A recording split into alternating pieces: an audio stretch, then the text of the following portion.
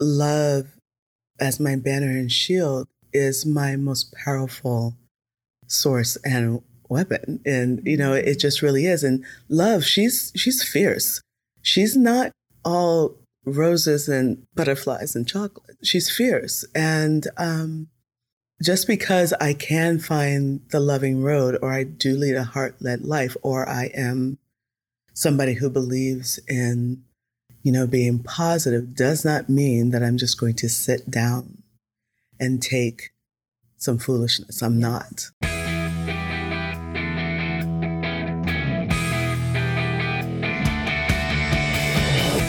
You're listening to the MILF Podcast. This is the show where we talk about motherhood and sexuality with amazing women with fascinating stories to share on the joys of being a MILF.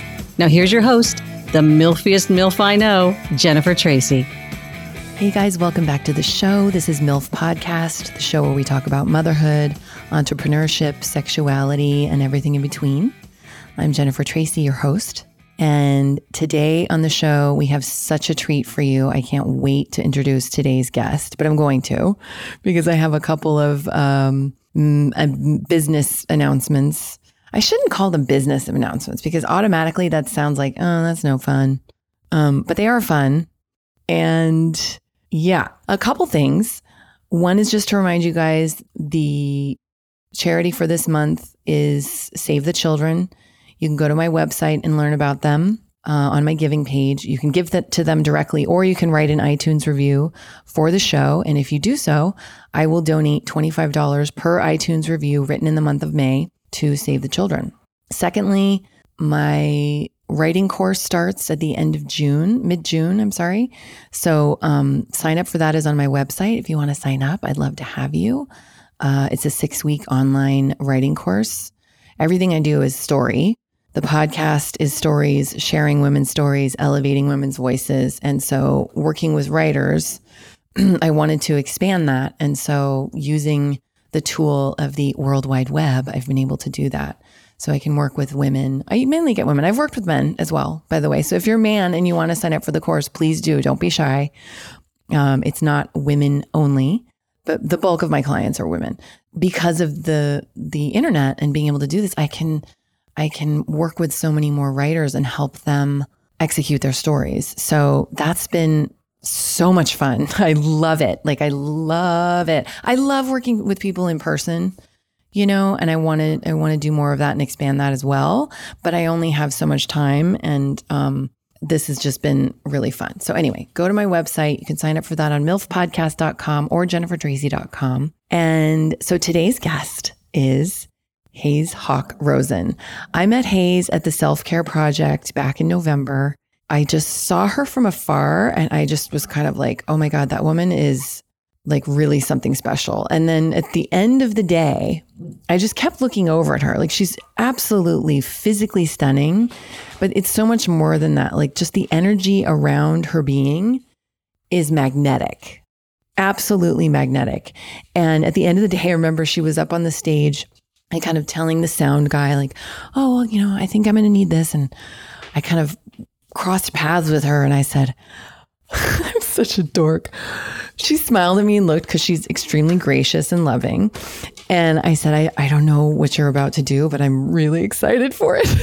And then a couple months later, I contacted her and I just started hounding her about being on the show. And we kept kind of missing each other because she's a doula and a midwife and a healer. And has many, many talents and many, many certifications. And she was always helping birth a baby, helping a mom birth a baby. And so she was, kind of busy. And so we kept missing each other and we scheduled, I think, a couple times and that fell through. And one time she got kicked in the eye at a birth and she was like, I got kicked in the eye. I'm like, oh my God. I just kept on. I think at one point I said, I'm gently stalking you or something like that.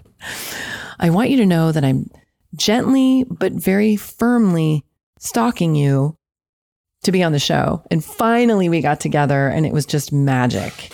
And I'm absolutely in love with Hayes.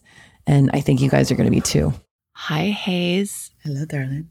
Thank you so much for being here. Oh my gosh, look at us. We actually made this happen. We actually made this happen. What a ride. No, because you talked to me. You asked me. November? Yeah. Like after early the November. Self-care thing. Right. Yeah. Which was the first week in November, wasn't it? Yes. And what I love too is that coming over here, I was racing from my son's school. You were racing from your daughter's school. And this is it. This is the deal. It's like the work. we fit things in as they go and reschedule and juggle. And that's just part of being a woman. I have been very politely stalking you since November because I just adore you and I love your energy and I love everything that all the work that you're doing and everything that you're putting out there. It's just so beautiful. And so I wanted to learn more about you and your origin and how you came to be this version of yourself. So like, wow. I mean, we can't possibly fit all of that in an hour, but where did you grow up? Wow.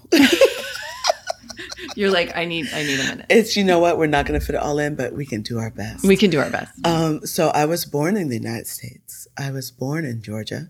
I'm a Georgia peach. Oh. Even though I don't have the accent, I am a Georgia peach. Yeah. My mom and dad grew up in this very small town in Alabama called Union Springs, which I really consider my home, even though I wasn't there the most, but that's the heart of my family. Mm. So that's home. Mm. 2 months after I was born, we moved to Europe. My dad was in the Air Force. I just have to take a moment to say, because the origin of me is about my mom and dad. Mm. Two of the most courageous people ever on the planet, because literally this very small town had nothing but heart, determination, intelligence, and perseverance. This small town, it still has no fast foods, no movie theaters, no malls, there's nothing. It's just people persevering through the ages, right? They grew up there, and my dad had the courage enough to enlist in the Air Force and leave. And then he comes back and he asked my mom, who he knew he was going to marry, since he saw her when they first moved into the neighborhood. She's 7. I forget how old he is. He's like 8 years older than her or something like that. He was like, wow. Mm. And he just decided he was going to wait for her. And I was like, who does this? But his family became best friends with that family, the Hawkins and the Nance family. And he came back from being overseas and asked my mom to marry him. And she said yes. Mm.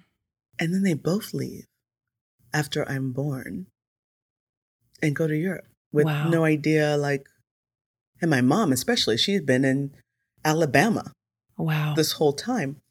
So the courage that I think that's where my fearlessness of life is coming from. They're interested, they're curious, they were always befriending people. They crossed cultures and genders and classes, and they just were living their lives. And I think they imparted that to me. So my origin is from those two amazing beings who were fearless and heartful and, fun-loving. Yeah. So that's where I began. I was raised in Europe, all over the place. And I think that's where my love of music, cultures, dance, all of that. I mean, my whole existence now, the friends who've known me the longest are amazed that I'm in birth work, because I was a theater babe. I was classically trained in dance and theater, Martha Graham, ballet, Eric Hawkins, I studied at Alvin Ailey Broadway Dance Center. I was at Strasberg in New York. So the whole journey to here is a pretty big one, and it's a very windy. Yeah. Yeah. As it does. That is amazing. Isn't that crazy? Growing up all over Europe. So you moved from England to other parts of Europe? Yes. I've lived in, Germany.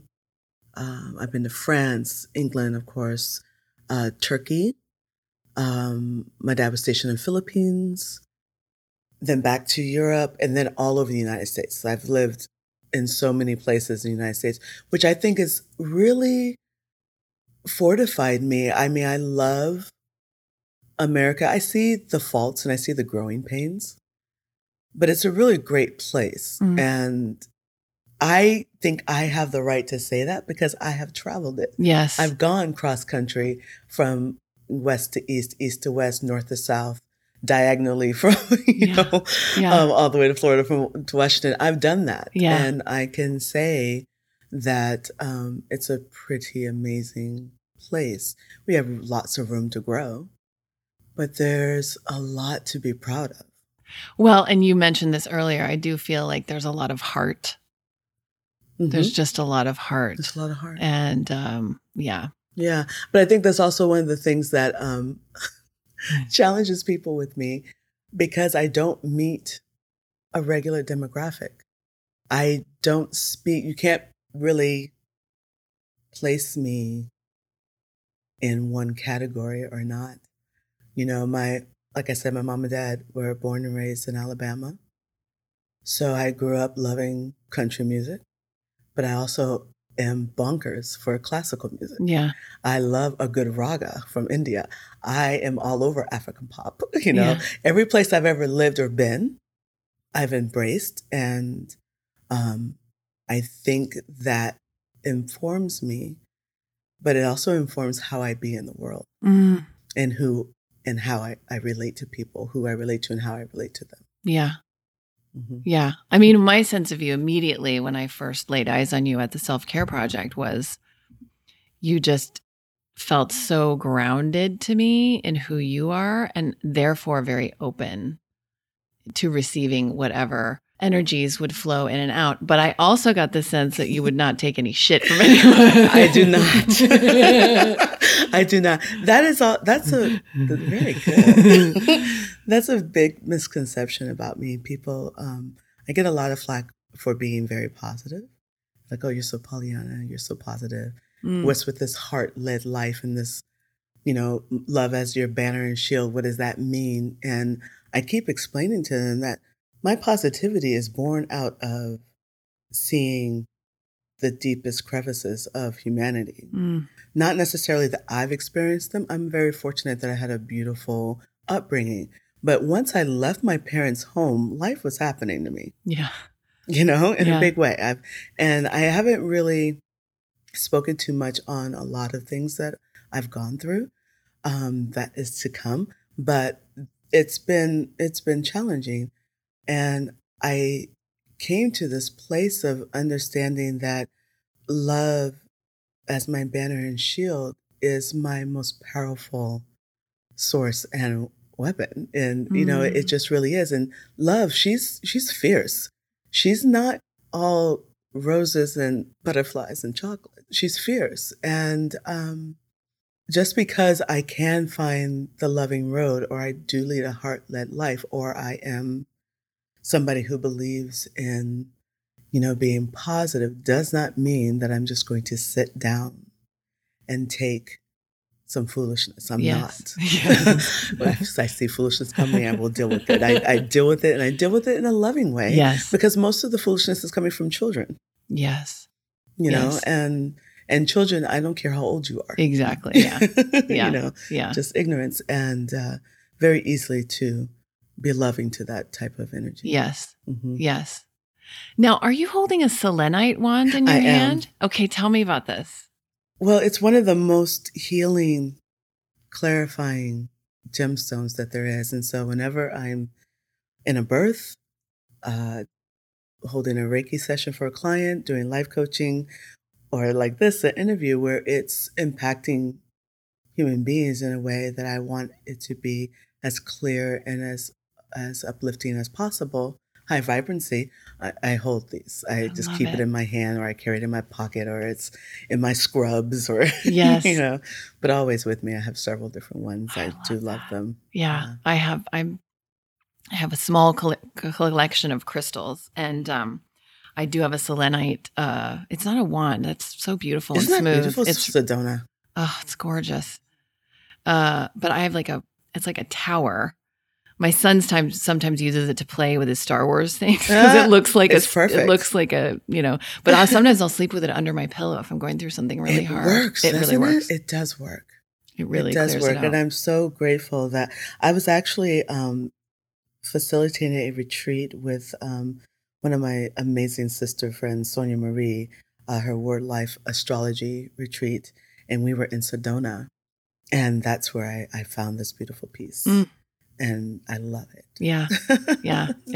I can feel it. It's like it calmed me down when you just walked out with holding it. I knew what it was, but I was like, oh. Yeah. So good. So good. Babies love it too. You ever hold the baby who's a little upset? You just hold the wand in one hand and you just rock them. They just calm down. So interesting. I wish I would have had that. Oh my gosh. I wish I would have had you when I had my son, but we'll get to that. Okay. So, you had this journey, this winding journey from theater babe to dance and performing and you still do. You just did a drum circle, or not a drum circle, but it was. I led a ecstatic dance meditation drum circle with my lovely, lovely sister. I love her because I got to see her. Yeah, Diana is so gifted. Isn't she amazing? She's magic. Yeah. She really is. She is the real deal. She's not even playing with the people on this planet. It's just not. Yeah. So it was a lovely adventure. And I get to do a lot of work with the Love Amp Project with Tony Moss and the Bird Tribe. We do a lot of music and dance, and I do a lot of videos with them and a lot of background vocals or singing moments with them. And I'm very blessed that I still get to stay in the heart of me. Yeah. That heart of me allowed me to get the aspects of the healing arts and how they play. So I still use all of those things. I still use dance. I still use theater. It's amazing how it's still very much a part of my life, but it doesn't look the same. Yes. On a daily. I used to be in dance classes every day.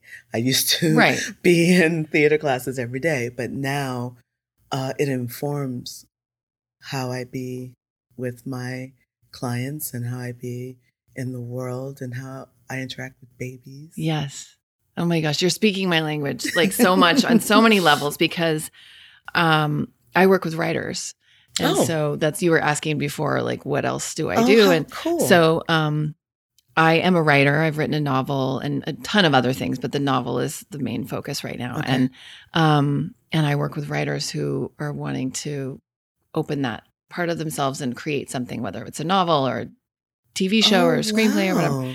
And, my whole thing is that sometimes I think as a culture, we tend to think of creativity and placing importance on the arts as that's for later, or that's for hobby time, or that's not important. And when in fact, it's actually the most important thing because it's what connects us to one another and it's what heals us. And I mean, it's what your parents did. Their creativity allowed them to move and be open and experience all these different things. That's a creative choice. Exactly. And to open yourself to that is, for me, to open yourself to life experience. And there's nothing more rich than that. Exactly. And what it does is it brings you those magic moments.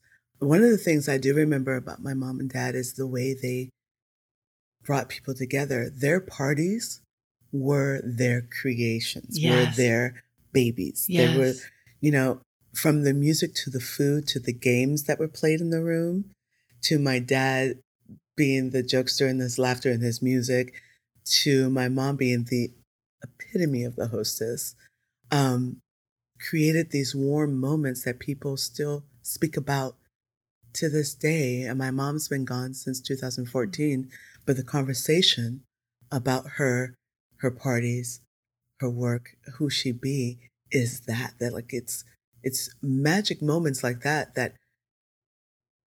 are the most important thing. Yes. And that resonates, and your children will carry that. Yes. That is, so that is just, it's so deep and it's such a we could go off on that conversation for so long, but I love what you're saying. And I understand. And I've also lived, because part of what you're saying, my own version of it, obviously, but I went to film school. I was an actress. I came out an actress. I studied dance for years. I was a singer, and it never culminated in this, full-time acting career, because it wasn't supposed to. That's not my journey. Right. And so now it's infused in every piece of what I do, including the podcast. And and I love it. And I feel so grateful every day that I get to. It's amazing. Connect the dots. Yeah, that's beautiful. What you're saying is beautiful. And I think that's one of the things that we forget as human beings, especially when we speak about birth and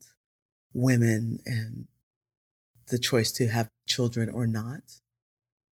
We're giving birth all the time. We're birthing moments, experiences, books, like your book, podcast, yes, right? Moments and dinner, fellowship. We're always birthing something. Yeah.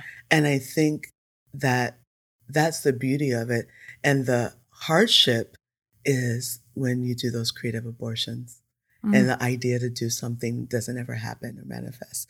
The idea to, I could support that person because it's not always about you, but if you can support somebody in living their dream, and that fulfills you, yes, then go ahead and great. Let's do that. Yeah. It's not always something that you want to generate yourself. Yes. But if you can participate in it and you still feel empowered and like you did something that mattered, give birth to it. Yes. Yes. I love that you just called it creative abortions. Yeah, that's what. Because it really is. And I think of all of the, I'll call them story babies, because that's what they are, that over the years they've come to me through what I feel and what I believe, everybody's different, is divine, that it's not actually coming from me. I mean, it's like a culmination of me. I'm going to get really woo-woo, but a culmination of me and whatever divine meets you at that needs moment to communicate that story. But it will look like, to give you an example, me thinking about a character, getting inspired with a character who's going through, cancer or, the loss of a child or whatever the story is. And it starts to marinate. And then I just get busy with life. I don't do this anymore because now this is my life's work. But I used to just get busy with I can't give that focus right now, but it would just be tugging and like a child, like mom, I got it. Come on. And it's those things like I want to inspire and to motivate and help people to say, you know what, I'm going to give this child a moment of my time and I'm going to sit down and I'm just going to listen to it, because I just feel like there's so much healing that comes personally and then globally from those things. Absolutely. So I'm going off on a thing. I mean, not everything is an extraordinary moment. Right. We're not going to always have an East of Eden. We're not going to always have a Pillars of the Earth or a Beloved, But whatever your version of that is extraordinary. And we have to honor the ordinary and the extraordinary, the magic of the ordinary every day. Yes.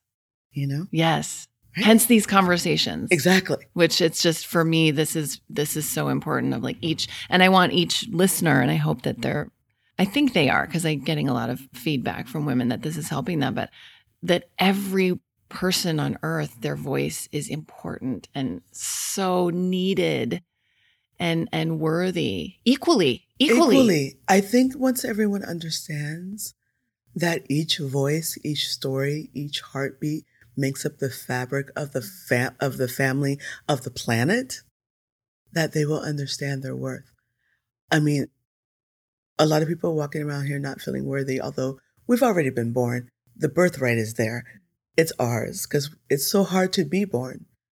If you can realize that and realize that your voice, your heartbeat matters to the history of the planet, to the fabric of the interconnectedness into humanity on the planet, then there's no way you could just second guess yourself or say, oh, that's not good enough, or, oh, I'm not good enough, or, well, maybe no one cares about it. It's not important.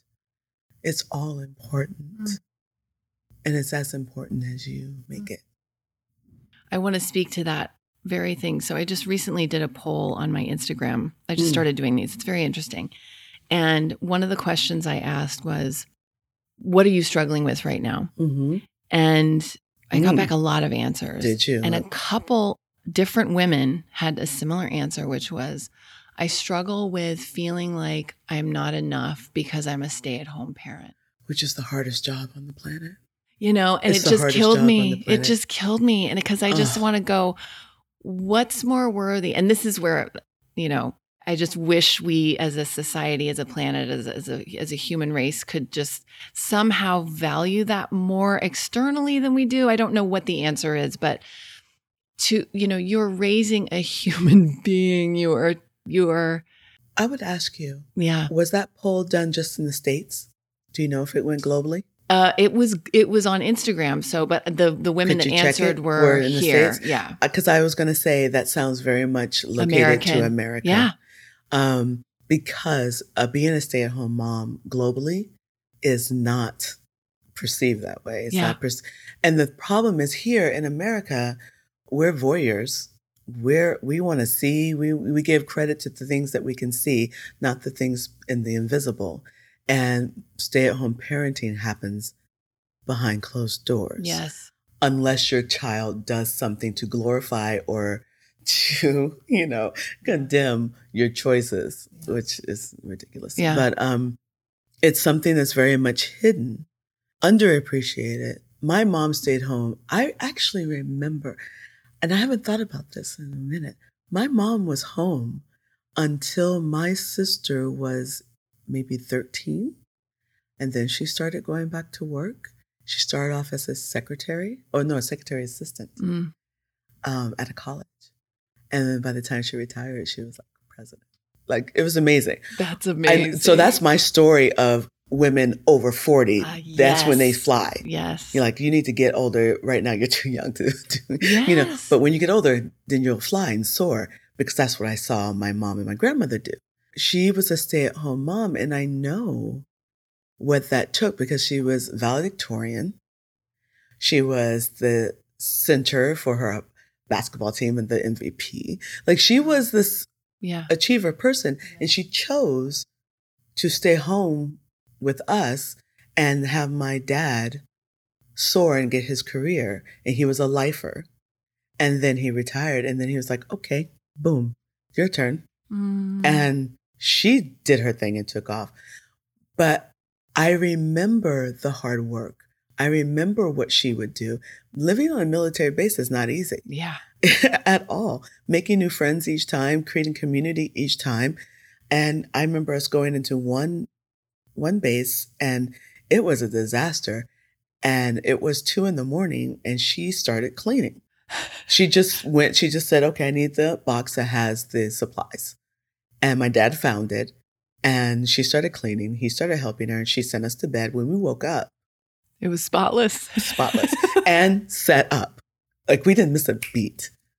Stay-at-home moms are the biggest superheroes. Yeah, if you want something done, stay-at-home ask a stay-at-home. Yes. Are the, Yes. that's, yeah. Yes. It's not to be taken lightly. It is no joke, but it killed me that's what they all said, and they all said that. Well, there were some that were working moms that would say, and I feel and we've talked about this in the show, either you feel guilty that you're not home with your kids because you're working, or you feel guilty that you're not working and you're home with your kids. So there's no winning. There's no winning. And, but the main thing was, and I've really experienced this myself, is the suffocation of time, feeling like there's no time. How do I fit it all in? How would I fit it in? And something I've been talking about a lot lately is we have these mixed messages of self-care is so important and take the time for self-care, but you got to grind and you got to achieve and you got to, yeah. And it's like, well, wait, how the fuck am I supposed to do both of those things simultaneously? And the answer is you can't. You cannot. It's about balance. Yeah. It's about balance. You can't do all of it. It's about choosing what's right for you in that moment. Sometimes for a mom, it's about a moment. You're great if you can get a day. Yeah. What's good for me today? Yeah. That's a luxury. Yes. Sometimes, and most of the time, it's about, okay, in this moment, what do I need? Yeah. In this moment, who do I need to be? In this moment, what is the best way to navigate this? It's about moments sometimes. It's not about days or weeks. You know, when you get to that point, you've been in it for a minute, you got it together. Yeah. You know, Yeah. but for a lot of women and stay-at-home dads, especially stay-at-home dads, because stay-at-home dads in America, that's not the norm, quote Right. unquote, right? You are being looked at Yeah. sideways Yeah. and crazy. But that also speaks to the conversation about men in America, them having to just push through and masculate everything and just, you know, when we understand and get the truth that it's about the balance of the masculine and the feminine in males and females. And nowhere do we see this more played out as in the archetypes of the male and female, the mother, the father, the husband, the wife, Yes. the birth partner, you know, because Yes. even same-sex couples sometimes fall into this, unbeknownst to them, into the stereotype Yeah. of the masculine feminine. Yeah. So it's really about walking in balance with both. And then all of that becomes ridiculousness. Yeah. You know, you don't fall into those stereotypes if you don't own them to a gender. No one has to be a mother to be nurturing, a female to be nurturing. I know some beautifully nurturing males and vice versa. Yeah. Right? So the whole idea that we put them in this place of non-importance, that we look at them as failures. You're talking about stay-at-home dads. Stay-at-home dads and Yeah. stay-at-home moms. Yeah. No, both. Yeah. You know, it's really ridiculous. I think it's like anything else. It's a choice. And if you choose it, it's positive. Yeah. And the beauty of all of this that we've got going on in this life in America is we have the power of choice. And we Yeah. can always re-choose. Yes. If you choose it and it doesn't work for you, re-choose. Yes. You're not stuck. Yeah. From what I see, people benefit from that choice. It's a hard choice to make. It's Yeah. not for the weak of heart Yeah. at all. Yeah. Poof. Yeah. So let's talk about earlier you said something about it's not easy to be born.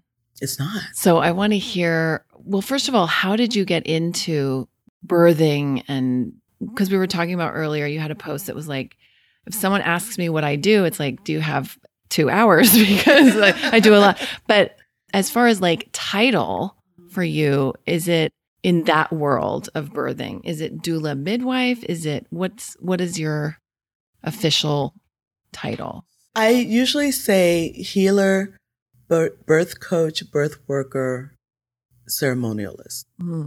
It pretty much encompasses everything. Okay. This year, I will be finished with midwifery school. I've been catching and doing everything for the last 6 years. But my journey into becoming a midwife has taken longer than most people's just because of family stuff. Because you're a mom. Well, I'm a mom. My mom and dad got ill at the same time. They were hospitalized at the same time. Then I kept going back to take care of them. Then my sister got cancer. I went to take care of her. My grandmother got sick. I went to take care of her and take her home for the last time to her birthplace. And then I went through a divorce. I mean, there was just, then my sister had heart failure. It was just like things that stopped it. Yeah. I'm all right with that because I'm really good at it now because I've been in it so long. Yeah. You know, so I've got a little bit more of a confidence than I would if it only taken me 3 years. Yes. To do the medical school portion. Yes. I feel a little more confident and I've garnered a lot more relationships. So I'm okay with that. But yeah, I would say birth worker, birth coach, healer, ceremonialist. Yeah. It's all ritual to me. It's all the healing arts to me. And that's how I was saying to you that it ties into dance and theater for me, because, you know, there's nothing more engaging than dealing with the heart chakras across the proscenium, you know, the stage, you know, you're that fourth wall is all about connecting with the energy in the audience. And dancing too. And dancing, I felt like we were really working with the chakras of each, person individually. The energy centers were opening, or we were actually making them move a little bit faster. Or, it's all the healing arts, from creating a perfect dinner party to creating a lovely meal, that it's all ceremony, it's all ritual, it's all healing, it's all birth. So I think those titles do the best to describe me. I don't know how someone else would describe me. That would be interesting to find out. But some people just call me doula for all the whole lump sum. Right. And I have to explain that a doula is not medical. Yeah. But some people just say, I'm a life coach. And that works too. Yeah. It's just, Yeah. Interesting. So how did you get into this birthing business? This is the question my longtime friends from school, junior high and elementary school, asked me, because they're still amazed that I'm doing this. The birth of my son is what did it. My firstborn, my son, Jahi, I was due to come. He came a little early. My midwife had this woman with her, and she asked if she could be at my birth, because we were a little early and no one was expecting it. And she said, well, would it be okay if I am here to support you? Would you mind that? I'm 26. I'm like, sure, no problem. Come on in the room. And it'll be fine.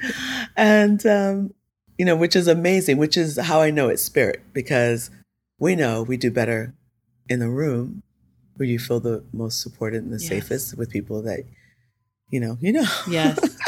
But you're like, yes, perfect stranger. I'm like, sure, come on in. Yeah, no problem. But literally an hour and a half in, I say, okay, what is this you're doing? What is this? What are you? What is this called? Because you're saving me. And she literally was bringing oxygen in the room. Like, I felt like she made me feel like anything was possible. I could do it. And so I asked her, I said, so where did you learn how to do this? What is this called? And she said, I'm a doula. I said, okay, what's doula? And she's explaining to me. And I said, okay, so how did you do this? Where did you learn how to do this? And she said, well, you know what? How about if we talk about that later? Because you're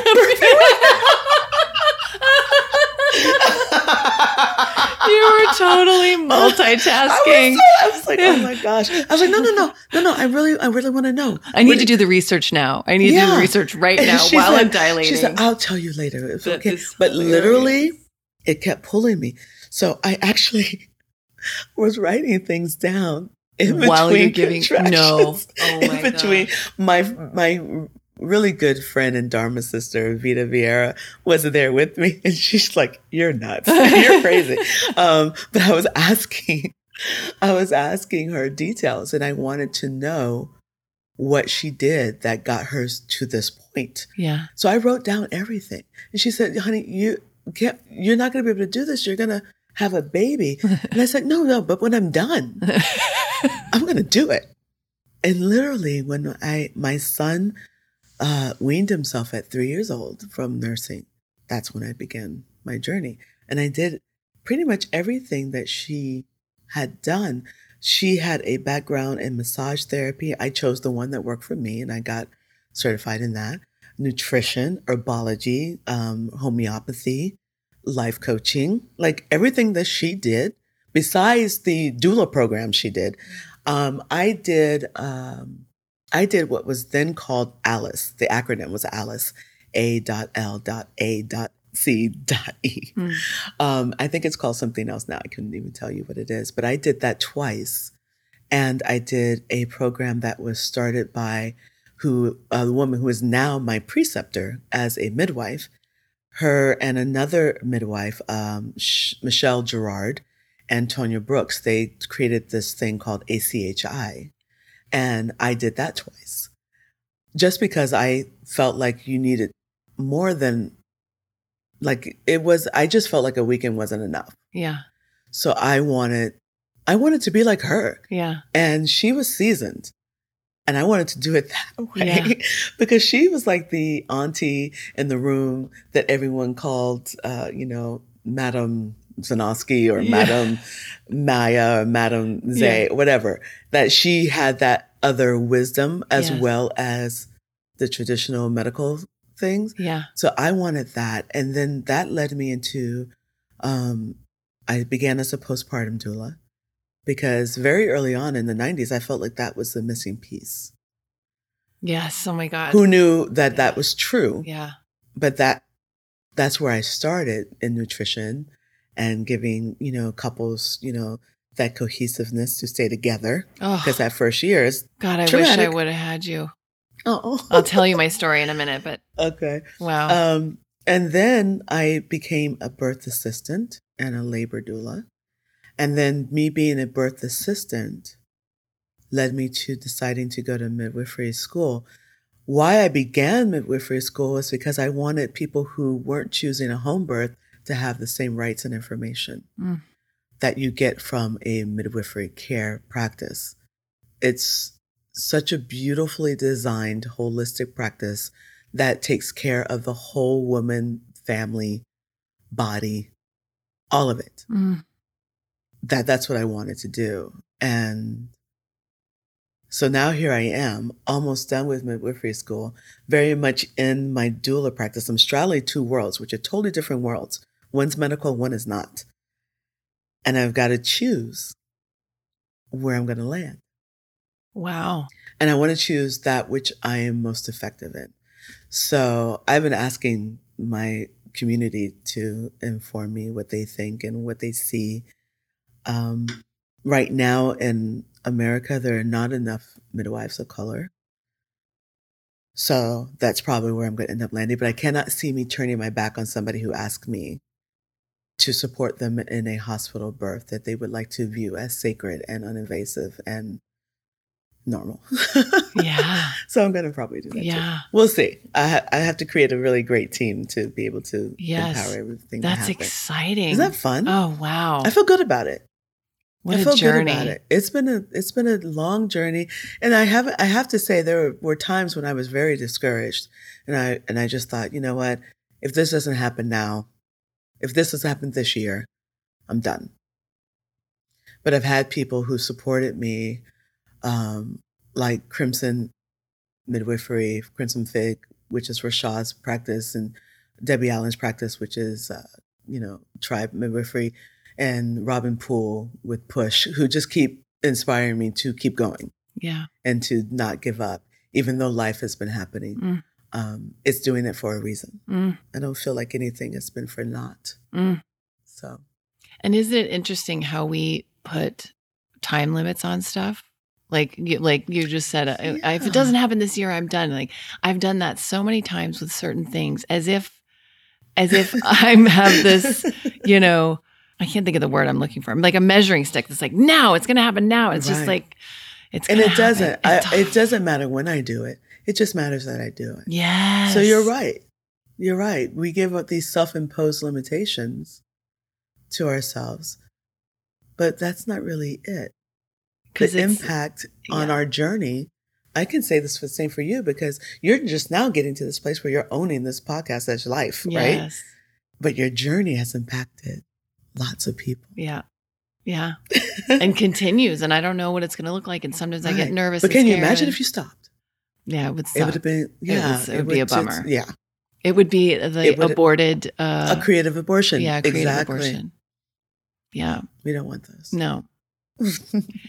So how many births do you do average, like a month? As a client, I only take 2 a month. Okay. Now, if I'm assisting someone or if I am called into something, if I can do it, I do those. So it looks like I know on my Instagram, people are like, oh my gosh, you got like 30 babies. Yeah, a month. I don't. But if someone knows, we do support each other in the community. It's not all very, like some people think this very competitive. It's not cutthroat. It's not competitive. We support each other if we can. So if someone calls me and says, hey, can you sit on a client for me? Or can you back me up for this? Of course, I'm going to do it if I have the free time. Right. So that's how it ends up, where it looks like I'm doing a lot. I see. But I will only take 2 clients a month because I don't want to miss clients, which is why I get booked way ahead. But I take birth coaching clients. I can take as many as those as. Now, what does that look like? What is birth coaching? So birth coaching means just you've hired your team and you want a little extra support. For the day of. For the pregnancy or the day of, Okay. or whatever. So I have clients all over the United States who call me and ask me questions that they just don't feel like they got another answer to, or they want the spiritual, sacred side of it. Yeah. Which is my specialty. Yes. Right. So if you want birth as the spiritual or birth as sacred, then you're looking for me. Yeah. You're looking for Rashad. You're looking for Lori. There's some people who really believe in that aspect of it, and more now. Like when I started, there wasn't many people doing that as doulas. Now you can find that in a doula. That it's really beautiful because it is a beautiful moment that should be honored. It's a rite of passage. And I feel that it is one of the missing components to the care of a mama and the care of a birth partner and the care of a family, is bringing that element of the sacred back in. When birth and death were taken out of the home, the house, the family life, it became this unknown quantity that's to be feared. Yes. When you bring that element back in, so for me as a birth doula and a death doula, I see the similarities, I see the beautiful synchronicity. When you bring it back into the room, the honoring of life and the understanding of the wisdom being brought in. There's a tribe in Africa where that child that's born has a song created for it. That song, and this is where my tradition of the songs for my family came from. So my kids each have a song. That song I sing on their birthdays. And that's their song. And it won't be sung when they pass. That song will end when they pass away. And that's how this tribe does. They honor the song. That song is sung at moments of achievement, moments of despair, moments of where they need determination, they need support. It's sung in crucial milestone moments that are rites of passage in their lives. And then at their deathbed, it's sung for the last time. It's a beautiful thing. But when you get that, when you get what the life means, first of all, several things would be solved. Abuse, molestation, all these major things that impact the lives of a child would be solved because you would never degrade the magic that's just come through because you understand where it's coming from. Yeah. And then you understand the honoring of it. And then when they leave, you have nothing but reverence. So I don't know. I don't have the answers to it, but I feel that that's a big piece of it. And that's what I bring and what a lot of doulas and midwives are now bringing. It's beautiful. It's beautiful to witness. It's important. Oh, so gorgeous. I mean, I wish, well, I'll say it again just because I wish I would have had you.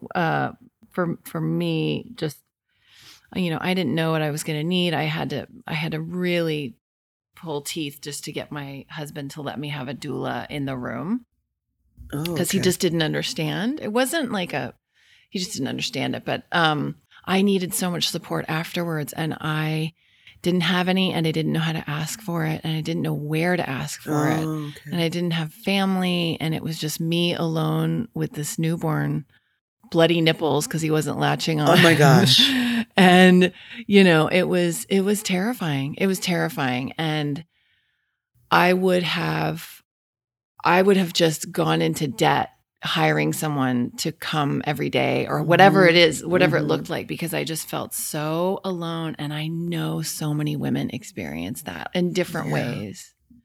Yeah, it's true. I am very proud to be a part of a practice, a care, a community organization that does such mindful support of a postpartum family. Midwifery care and how most doulas practice is that we are seeing the clients after the baby is born, immediately. So I know that I had a client and she was released from the hospital, straightforward, beautiful birth, really awesome. She went home, and this was early on in my practice. She told me that the doctor was not going to see her until she was 6 weeks, which I thought was ridiculous. We now know that anything that can happen is happening in those first 6 weeks. So the fact that they weren't going to see her, and now, we see that there's a move to change these things, but until they're fully and completely changed, this is the norm. Yeah. Unless you have had a C-section, then you'll be seen at 2 weeks. Yeah. But then not again until 6 weeks. Which is also crazy. We're looking for those ways that we can be helpful, where we can be support. We are trying to prevent damage. I'm looking at a client, I'm doing preventative care. Yeah. I'm looking at something, and I'm saying, okay, this could be a problem in 2 weeks, 4 weeks, 10 weeks, 3 months. I want to look and see if I can be a help. Otherwise, my work is not been done. Yeah. So I'm looking to see how I can support the mom in lactation. I've got a lot of resources. I am blessed to know some amazing lactation specialists and amazing people who, they're committed to either helping milk being produced or helping moms emotionally, or helping moms with the actual latching on. And this is something that we know is an art form, and we know can take possibly longer than 2 days, 3 days, 6 weeks. Yeah. Sometimes I've worked with clients up until 2 months until they get it, but then they get it. It's an art form for a reason. It takes practice. Yeah. It is a partnership with you and your baby. And then you have the whole idea of the hormones, everything leaves, drops out, and then a new set comes in. And so you've got that on top of nursing. Then you've got relationship issues on top of that. Everyone's fatigued and stressed out. People are telling you how to do things, how to change the diaper, how to nurse, or you really should wrap the baby this way, or you really should, it's very hard to listen to your own voice. So we are very clear that it's important to not tell the birth parents or birth families what to do or how to do it, but to instill in them a way for them to listen to their own voice and their own languaging about what works for them. So I always say that my job is to help you find the rhythm, and the rhythm of the new baby with your rhythm that's already existing. So sometimes it's the rhythm of 3, sometimes it's the rhythm of 4, including fur babies, because that all interact. I mean, if you have a couple of dogs who think they're alpha and you have a child, there's an issue. Yeah. So just speaking to all of that to help a family thrive. I have to say the difference for me through midwifery care and the medical model is that we want the families to thrive, so much so that it shows in our aftercare. And not saying anything, I have some great friends who are OBGYNs who really love and believe in the practice and who inspire me, actually. And we work together to achieve that. But as a whole, the medical model just lets you go. Oh, yeah. It's just and then you're on your own. You're good. Yeah. Yeah. Yeah. No. Yeah. Not okay. Yeah. And it's so lonely. It's lonely out there. It is. It's very, I definitely felt abandoned, and my poor husband, we're divorced now. We're very amicable. But at the time, his sole focus was like, fuck, I got to work. I was unemployed for 2 months. I got to work. And in his mind, it was like, I've got a wife and a child. I've got to work. So we came home from the hospital and he took a job. Immediately. He was gone 14 hours a day because and he wasn't trying to be a dick. No, but You that's know? what society tells him to do. Right. So as far as society is concerned, he did what he's supposed to do. Yes. Now, who he is as a human being, I'm pretty sure was conflicted. Oh, yeah. Felt awful, because what man doesn't want to be with his, you know what I mean? Yeah. Or have a relationship. You don't want to wait till 7 years old to forge a relationship because now your kid can do, you want it. I believe it's very important for fathers, males, birth partners, whatever you want to say, to get that oxytocin as much as the mom. It's about the two of you, and you both deserve it. It's yours. Before anyone else gets it. Yes. Before anyone says, okay, have you hold your baby. Yeah. Like, no. Yeah. My husband's going to hold the baby. Yeah. So that you can forge that bond that makes you make those hard choices. Yeah. Because otherwise we will listen to the stories and the things that society tells us, or unfortunately, society's winning. Yeah. Unfortunately, it's very rare that and I love it. And I'm blessed because I tend to have these dads or these birth partners who are very much whatever the mama needs. What my job has an issue. Okay. That means I got to figure some stuff out. I'll stay here for now, but I'm looking at the long run here. Yes. So they're already Yes. looking at what they need to do later. And they're just really clear about being a part of that family life. It's going to change the whole dynamic of America if we can keep that going. I mean, we're blessed. We're in Los Angeles, right? Yeah. Right. So we are an outlier. We're on the precipice of the United States. So Yeah. yeah. It's got a ways to go. It's got a ways I mean, to go. my thing, and I feel like I talk about this probably too much on the show, is I have a son, you have a son. Yeah. Like for me, that's where I can make a difference. Exactly. Your upbringing of your son, right? Listen. Yeah, let's hear it. Let's get it. Let's do it. I kind of feel something for the woman who is with my son, because my son is so clear on health, on spirituality, on communication, on the way he's going to do things, that I feel like my son's going to bring in Michelle Obama. Like, I just feel like I feel like she's going to be older, first of all. Yes. She's going to be an older woman, and she's going to be somebody who is for the upliftment of humanity. Yes. Like purposeful in action, intention, and duty. Yes. She's going to have to be, because Yeah.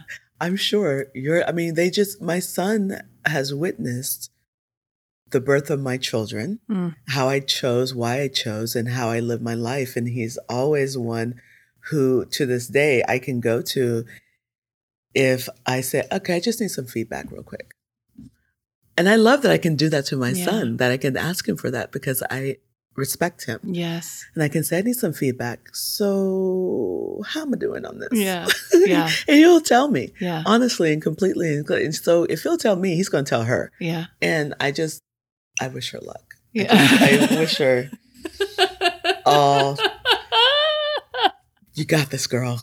Whoever you are with my grandbabies. I know, right? I'm with you. I know. I think, it's true. I'm not worried about it, but I do think it's going to be an interesting observing how he makes that selection process, whatever it is. Yeah, right. But he's a real romantic. Is he? I mean, he had this babysitter the other night, this beautiful young woman, and we drove up and she was parked, and I said, I'll be right back out with the pass. And I said, this guy's so pretty, isn't she? And I don't normally do that, but she just was glowing and her energy was so sweet. And I just commented on it to him. Okay. And he said, she sure is. Her boyfriend's a lucky man. Just like that. He's 9. No, he's 9? Okay, I'm living for that. He's very Boyfriend's romantic. a lucky man. Her boyfriend's a lucky man. Not a lucky guy. A lucky man. A lucky man. So he already perceives himself Yeah. like as a contemporary. Yeah. I love that. Yeah.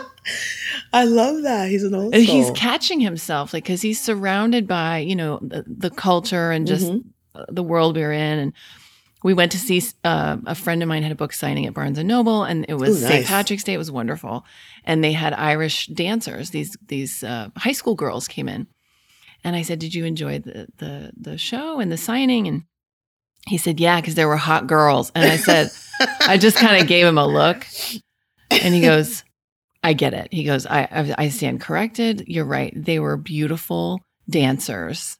And I'm like, I said, "You can say hot girls." He goes, No. He goes, "It's kind of yucky. Like, I don't want to be that guy." That's his peers showing, huh? Yes. Ah. So he's learning where it feels good for him. Like what feels right for him, and he already, so yeah. Anyway, that's, let me check the time. That's amazing. Because oh my gosh, yeah, it's 12:19. Is it really? Oh no. Did you have something else you really want to? Let me think. I have a little list of questions I always end with. Okay. I just love you. I just love you so much. I knew it. I was like, this is going to be an epic conversation that could go on for 3 hours, but we'll just have to have you back on the show another time. Yeah. So what happens now is I end every interview with 3 questions. I ask the same 3 questions, and then I do a fun lightning round of just silly questions. Oh, okay. That we have fun with. Okay. So the first question is, Hayes, what do you think about when you hear the word MILF? Lovely. At this thing, lovely. Just keep it juicy. Yeah. I love keeping things juicy. I feel like life should be juicy. So when I hear MILF, I'm like, oh yeah, that's lovely. Yes, I love that.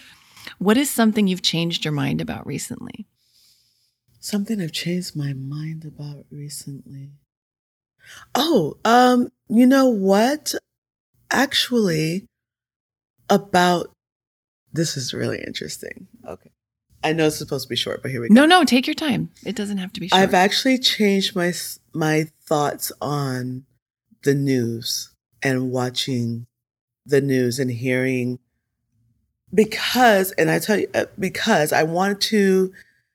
am not the status quo. I am not even in a demographic. The people I hang out with are not either. So what's happening on the news, in the newspapers, on TV shows, the people that they're speaking about, they're not reflecting my community. So I want to see what it is. So I've changed my ideas about taking in just a little bit of the commentary. I'm very selective about where I get it from. So I watch the BBC because I grew up with that. Yes. That gives me a very clear, it's not colored by nothing. I watch that. And every now and then I will watch, I would do the first few minutes of The View and the first few minutes of Fox and Friends. So I can see the polarizing. Oh, and I will look at, what's the Christian Broadcast Networks thing? I forget, but I will look at that because that gives me a demographic that I feel speaks to, because what I want to do is be able to empower women throughout America to have the birth that they would desire and to take control of their bodies and their birth, to have informed consent and to have a empowered, uninvasive, natural, normal labor. So I need to know what they're talking about. I need to hear what they think. So I've been doing that, but I can only do 5 minutes of each. Yeah. But the opening is all I need. Yeah. And then I just let it go. But then I sit there and process it and then let it go. Yeah. So that it doesn't make my body fall. Yes. Or just crumble in upon itself. So I've changed my mind about the news, what I used to call the constantly negative news. I now take as an informative moment in the news. And then I let it go. I love that. I know, I was surprised at myself. I love that. Although I do watch CBS News This Morning. I love that. CBS This Morning, have you seen that? No, I don't. Comes on CBS. I used to watch it with my mom growing up. And it's like 2 hours of life in America. It's beautiful. Art, life, politics, everything. But it's a beautiful, well-rounded scope. Yes. So that's on Sunday morning? That's on Sunday. Yeah, so yeah, I'm yeah. going between that and whatever else I put on the play for, to catch up on. Yes. It's good. It works for me. I'm surprised, but there it is. I love it. My sister is shocked. Is she? She's like, "You're watching what?" I was like, "I'm watching the news." She was like, "Okay." How do you define success? Happiness. Happiness that is based in joy that's constant. Yummy. Lightning round of questions. Okay. Ocean or desert? Ocean. Favorite junk food? I don't do junk food too much. You know what? Or a healthy junk food? Okay, healthy junk food? Yeah. Oh, is it a junk food though? Is edamame a junk food? If you go to Erewhon or Whole Foods, what do you go for when you're I want something sweet? Kale chips. Oh, yum. Which kind? The flavored kind? It's just, it's got the nutritional yeast on it. Yes. Oh, those are really good. It's good. Yeah. It makes your teeth look crazy. It makes your teeth look crazy. Good. Yeah. Have you ever made kale chips? No, because I usually don't have that much time. If I'm cooking, I'm cooking. True. But they're so yummy. I just get the dino kale. So it's those long, thin strips. You cut it. The dino kale is the black kale. I guess it is. It's very, very dark green. Yeah. And it's long, thin. It looks like a long, thin leaf. Well, it is a long, thin leaf. I know. It's a long, thin leaf. Hello. So you cut it. So you're cutting the spine out. So it's just the leaf part. Yeah. Olive oil, salt, pepper if you want. I don't use pepper, but 20 minutes at 400. Ridiculous. 20 minutes, 400. Yeah. Got it. Next time we talk. Crispy, and they're warm out of it's heaven. Ooh, warm. Warm I've kale never chips. had a warm Warm, kale chip. crispy kale chips. That could do it. Could do it. Okay. Movies or Broadway show? Broadway show. Daytime sex or nighttime sex? Ooh, sex anytime. Are you kidding? Yes. That we can't. That no. was Sex Suzanne's answer great. too. Oh, it was Suzanne's answer. Of course it sex. was. All my friends will say the same thing. Yeah. Sex is the best thing. Sex and sleep. Oh, love it. Sex and sleep. I mean, those are the two best things ever on the planet. Anytime. Cat person or dog person? Doggy. Have you ever worn a unitard? You must have in your dance I did. days. I think I did at Campbell Hall. Oh, really? Campbell Junior, not this Campbell Hall in LA. Okay. But at Campbell, wait, did we wear a unitard? I was on a dance drill team. Must have. And we had I know I did. I can't say when it was, but I'm sure we were dancing a Peaches and Herb Shake Your Groove thing in a unitard. Awesome. Yes. Yes. Could you imagine? Oh my God. I need to dig it out. Do they have unitards still? Oh, they're back in fashion now. No. Oh, yes. Because of the onesies? Why? Oh, you mean like the furry onesies? No, but why are unitards back in style? Oh, they're just the thing. Like people just walk around in them? Yeah. With boots and big heels belts and boots and yeah. It's like they're going to the clubs. Oh, like, no. And they're unitards. Girl, I need you to take a photo and just send me that the next time you see one. I will. I totally will. But I need to dig out the photo of me in, I think I was 13 or 14, in a Smurf blue unitard. I mean, long sleeve Smurf blue unitard. Okay. In suburbia with like a bunch of kids dancing in the mall, in the middle of the mall. Like, why would we? I don't know. I was on a dance troupe, or, so we were dancing at this cheesy pop song in the 80s. It was so horrible. And it was the ugliest thing. Your face horrible. Right now. It's horrible. I guess because your face is really expressive. And I'm wondering, I'm thinking about it going, did we have camel toes or were we just too young to have camel toes? Please or did I wear a tights underneath it so as not to have a camel toe? They had us wear shorts on top of ours. That's maybe what it was. I remember that we had red shorts on top of these horrific. I just don't understand. Unitards are never okay. It's torture. It's torture, but we've all worn one at some time. Yes. Shower or bathtub? Bath. Oh my gosh, I can do 3-hour baths. Are you kidding? With some nice Epsom salts and some Epsom oils. Oils, good music. Yes. A great book, usually Ananisian or something like that. Yes. And I'm in. Yeah, me too. That's my weekend delight when I don't have my kid. Ice cream or chocolate? Ooh, chocolate. What kind of chocolate? Like a really lovely dark chocolate. Yes. That's warmed up because I heat up the dark chocolate bar. And I just take a square, heat it up. over the, put it in a little pan, heat it up a little bit, and then I just lick it off. Oh my God, that's so sexy. Is that good? I know. In the bath with the music and a good book. Listen to me. I am a Scorpio Equals for orgasm. a reason. Exactly. Anytime you can have orgasm, do. Yes. Multiple. What is your, oh no, I'm sorry. I skipped one. On a scale of 1 to 10, how good are you at ping pong?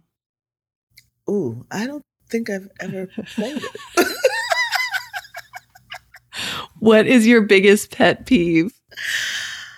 I don't think I've thought about it. Okay. Pet peeves are things that annoy you, right? Yeah. Like I'll tell you mine. Mine is when I'm getting off an elevator and people just plow right in. Oh, okay. Like, no, you have to wait for people to get out. There's an etiquette to elevator going. I think one of my biggest pet peeves is when people are being so right, they don't listen. Mm.